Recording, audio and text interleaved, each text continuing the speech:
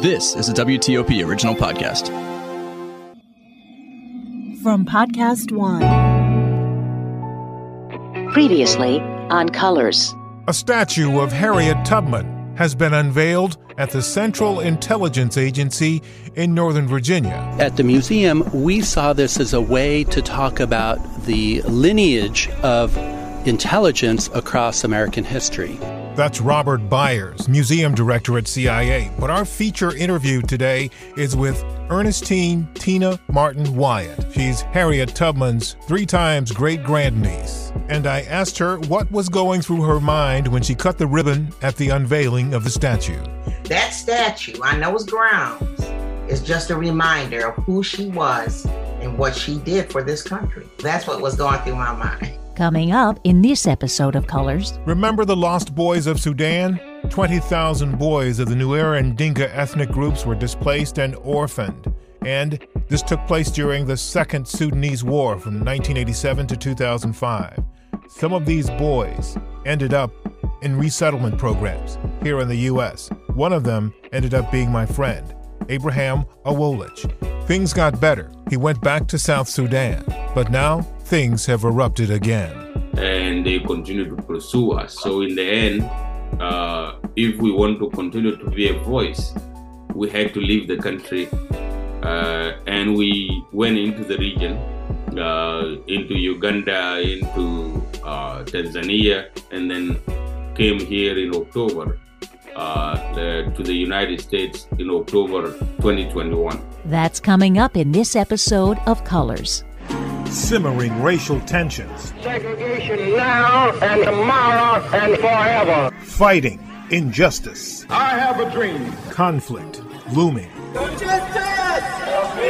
Brutality exposed. I can't breathe. I can't breathe. The search for solutions starts here. From WTOP in Washington, D.C. This is Colors, a dialogue on race in America. Check the mic and make sure it sound right, boys.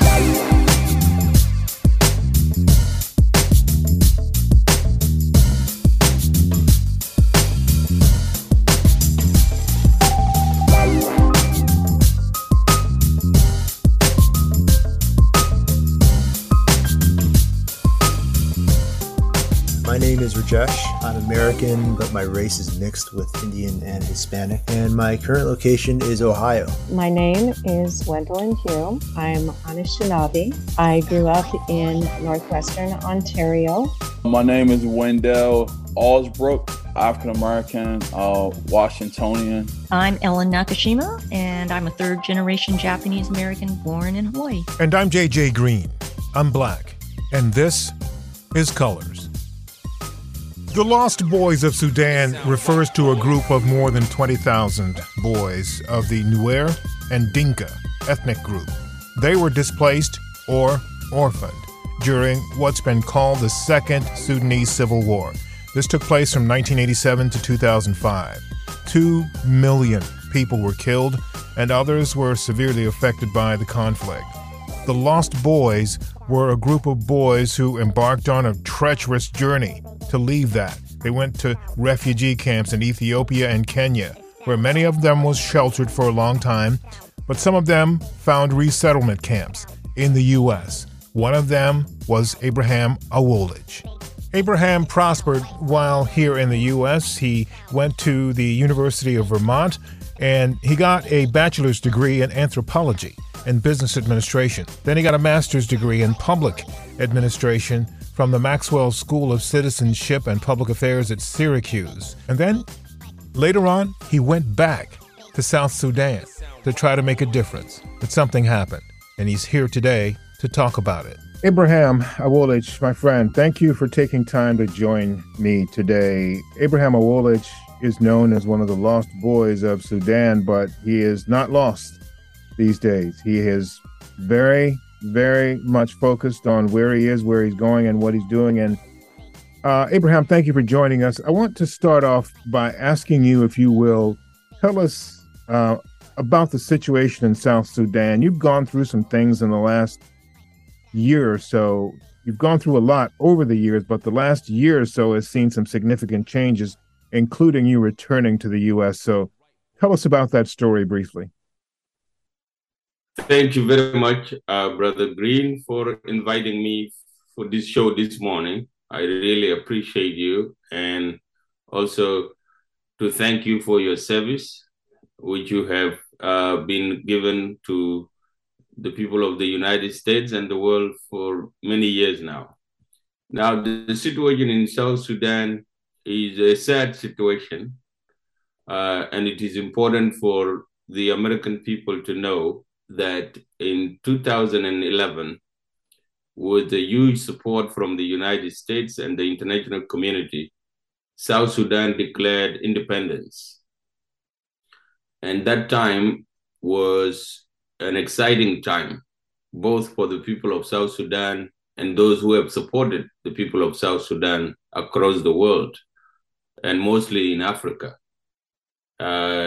The hope was that the people of South Sudan, at least for the first time in their lives, would determine their future, and that they were going to use the abundant resources given to them by God to build their country and to improve the lives of their people who have been neglected for many years. And that peace was once again going to be established. However, since independence, South Sudan had peace briefly between 2011 and 2012. And by 2013, South Sudan's leaders fought over leadership and took the country back to a civil war. And so last year, we marked the first decade since the independence of South Sudan. And so a number of us who have been following events in the country issued a statement looking at how we have performed in the last 10 years. And the review was extremely negative, that the country has not experienced peace. There has been a lot of corruption that has been going on, and so much killing, so much blood for no reason other than for political power.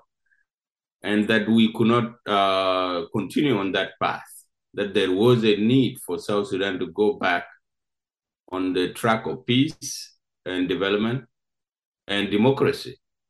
South Sudan has grown more as an authoritarian state where people are not free to speak and people are arrested arbitrarily. Ethnic divisions are being flamed and fanned by political leaders. And so we came out and rejected that. And we said, that is not the South Sudan we fought for, and that is not the South Sudan that we stand for, and that the time has come for change. And so that is what provoked the government, obviously, to issue an arrest warrant for us and obviously threaten our lives. We were told to be brought to justice, either dead or alive. Yeah. And so that is what happened last year. So, and you had to immediately leave the country. And I think that was really unfortunate on many levels.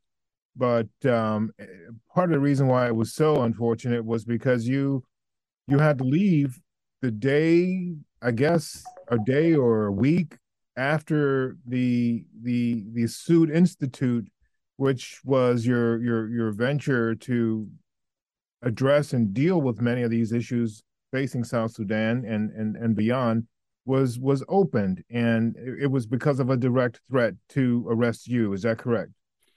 Right. Well, I was the CEO and head of the Sud Institute, which is a policy research organization that has been advising the government on matters of governance and services to the people for 10 years. It was shut down immediately after we made the statement, and that it could not be reopened until I tendered in my resignation, which I did by the 23rd of November last year.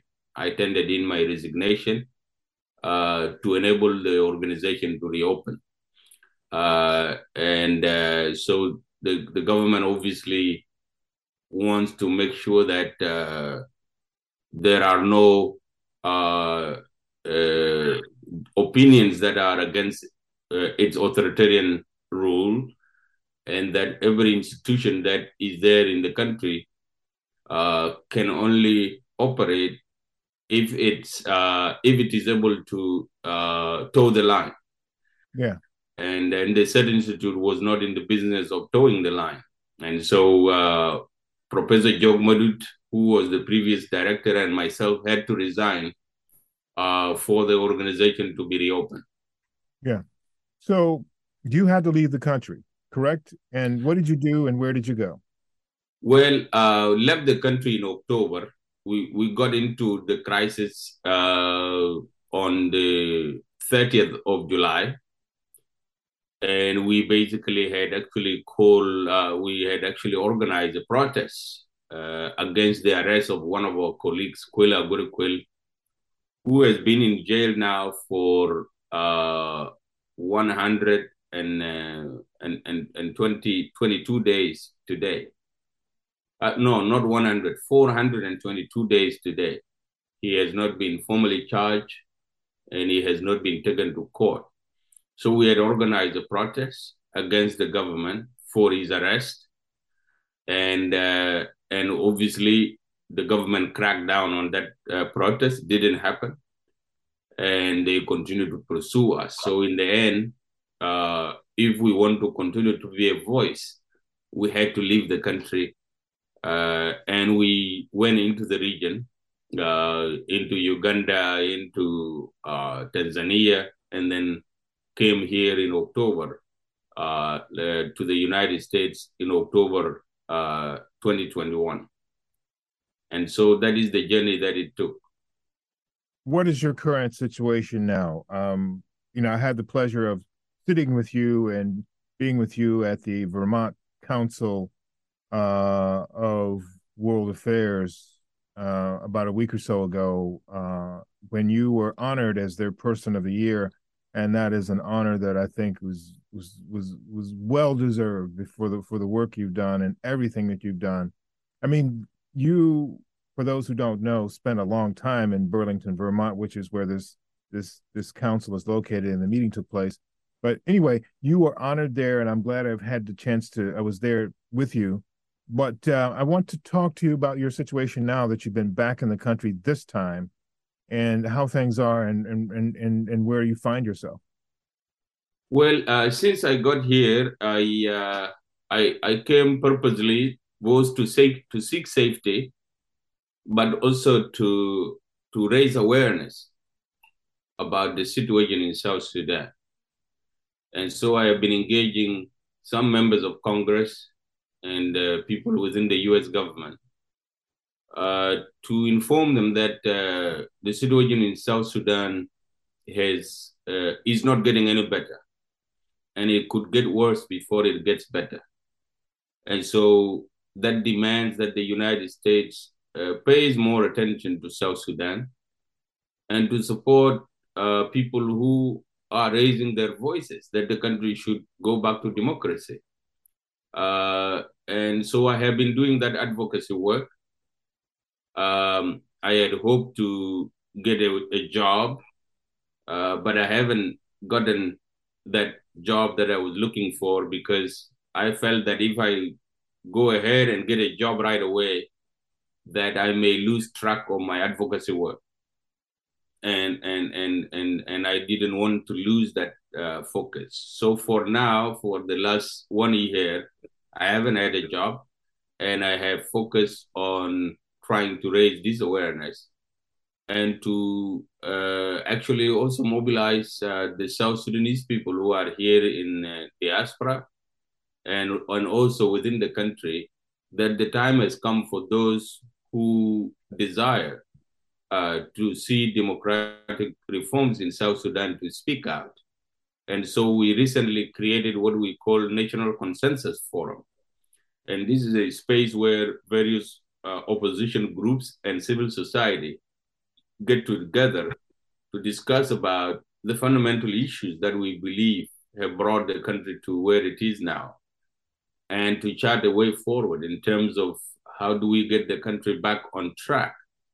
And this is what this is part of my advocacy, trying to say that such initiatives should be supported, both politically, financially, and morally, because that's the only way you can tilt the balance of authoritarianism in South Sudan, is to mobilize the more number of people who are willing and who are able to speak up to demand that there must be reforms in the country, and that the country cannot be run in the way we have seen it, where a number of warlords have grown more than the number of entrepreneurs.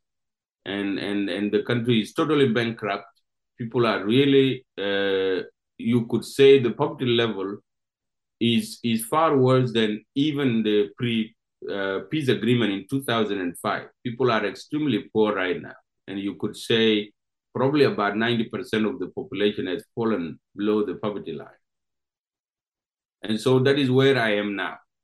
So what kind of response have you gotten here in the U.S. from Congress, from other stakeholders, and I guess from the Sudanese population and the diaspora here?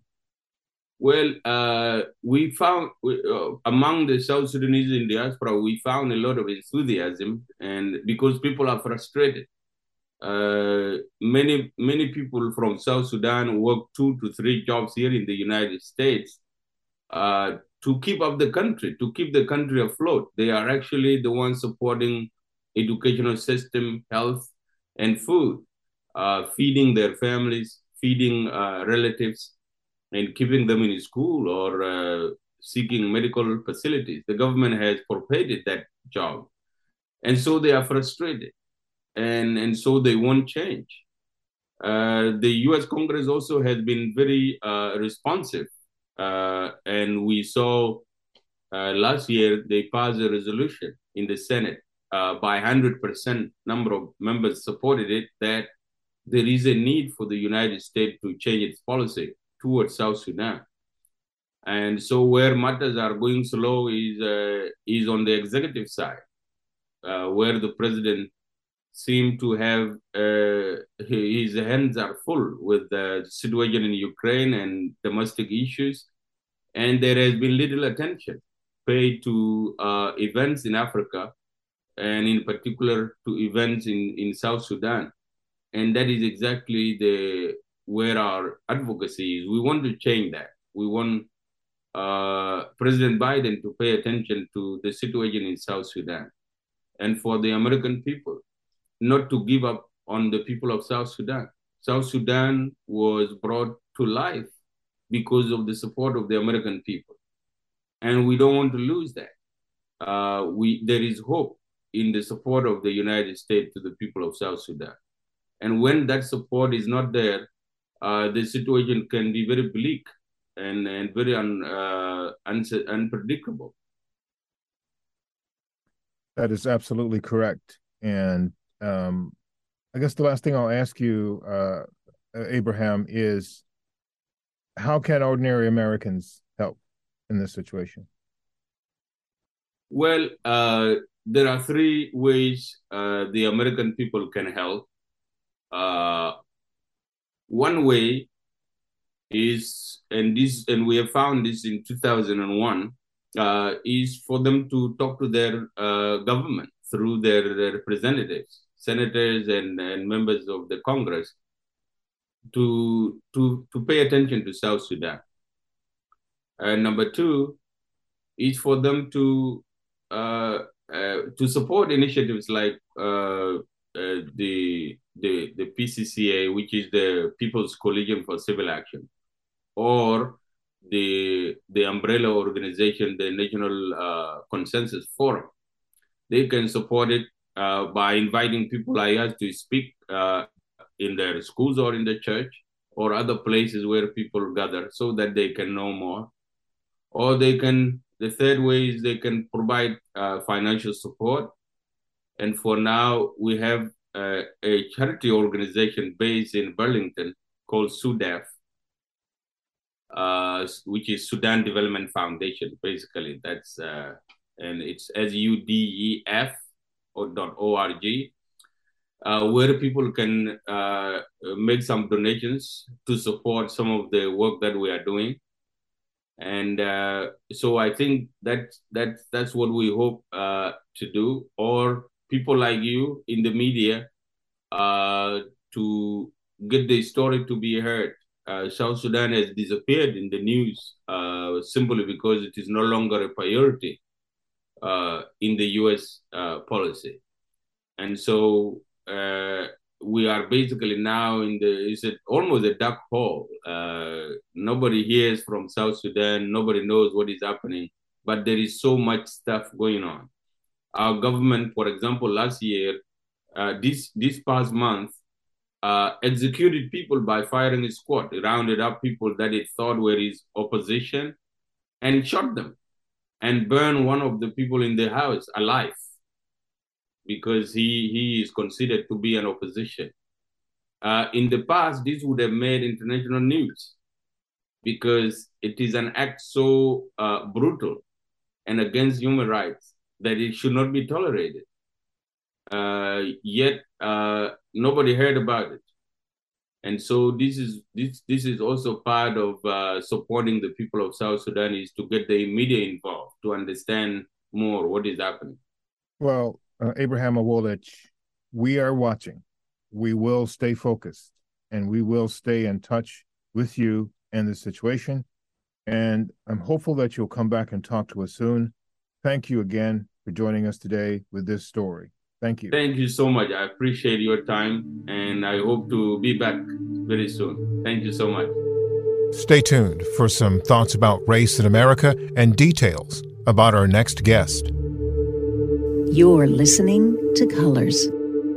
Hi, my name is Kiki, and I am from the Massachusetts suburbs, but I was actually born in China and adopted and raised by a white American family. On one side, they are second-generation immigrants from Portugal, and on the other side, it's a Swedish-Italian-American blend. So I think growing up, being Asian American, but also being raised in a white household, just put me in between a lot of worlds. I didn't realize until college that everyone else would see me as being more Asian American, and personally, I would identify more with my white peers. And I kind of struggle with working for racial justice right now. I think that it's easy to gloss over being Asian or Asian American or Pacific Islander or Indigenous. And I think that rightfully so, there's a focus on Black and Latinx folks right now. But I wonder if there's more room for intersectionality as we continue to have these dialogues. This is Colors, a dialogue on race in America. If you have any questions or comments about Colors, send us an email. You can reach us at colors@thecolorspodcast.com. That's colors@thecolorspodcast.com.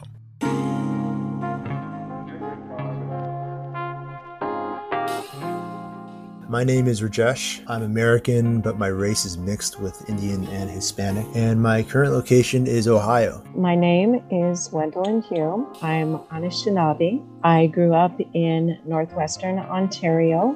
My name is Wendell Allsbrook, African American, Washingtonian. I'm Ellen Nakashima, and I'm a third generation Japanese American born in Hawaii. And I'm JJ Green. I'm Black, and this is Colors. Coming up in our next episode of Colors. Hello, my name is Chelsea Jewett, and I am here interviewing Jack Hardy. We feature the Cayuga County, New York Oral History Project. When and where were you born? The goal is to learn as much as they can. Do you have any siblings? And to talk to as many people as possible. This is Alexis Rivers interviewing Danielle Bergen from Lahaina, Hawaii. Oral histories like this one are the key to our past, present, and future. And we'll talk more about the Cayuga County program. That's coming up in our next episode of Colors. That's it for another episode. Thank you, as always, for listening. I want to say thank you to everybody who's helped us out and everybody that we're talking to about future episodes. especially want to thank all those people who have had enough confidence and trust in us over the last couple of years and a half to talk with us and to do episodes with us. It helps us too if you would share this material with other people, because that way we get other stories. So please share this with other people. And we want to thank Jesse Gallagher for her music. Thank you as well to Offshane, and thank you to Cosmic. And most of all, again, thank you for listening. And just remember, keep talking to each other. And just as important, keep listening to each other. You can subscribe to Colors on Apple, Spotify, Podcast DC, Podcast One, or wherever you get your podcasts. This is Colors, a dialogue on race in America.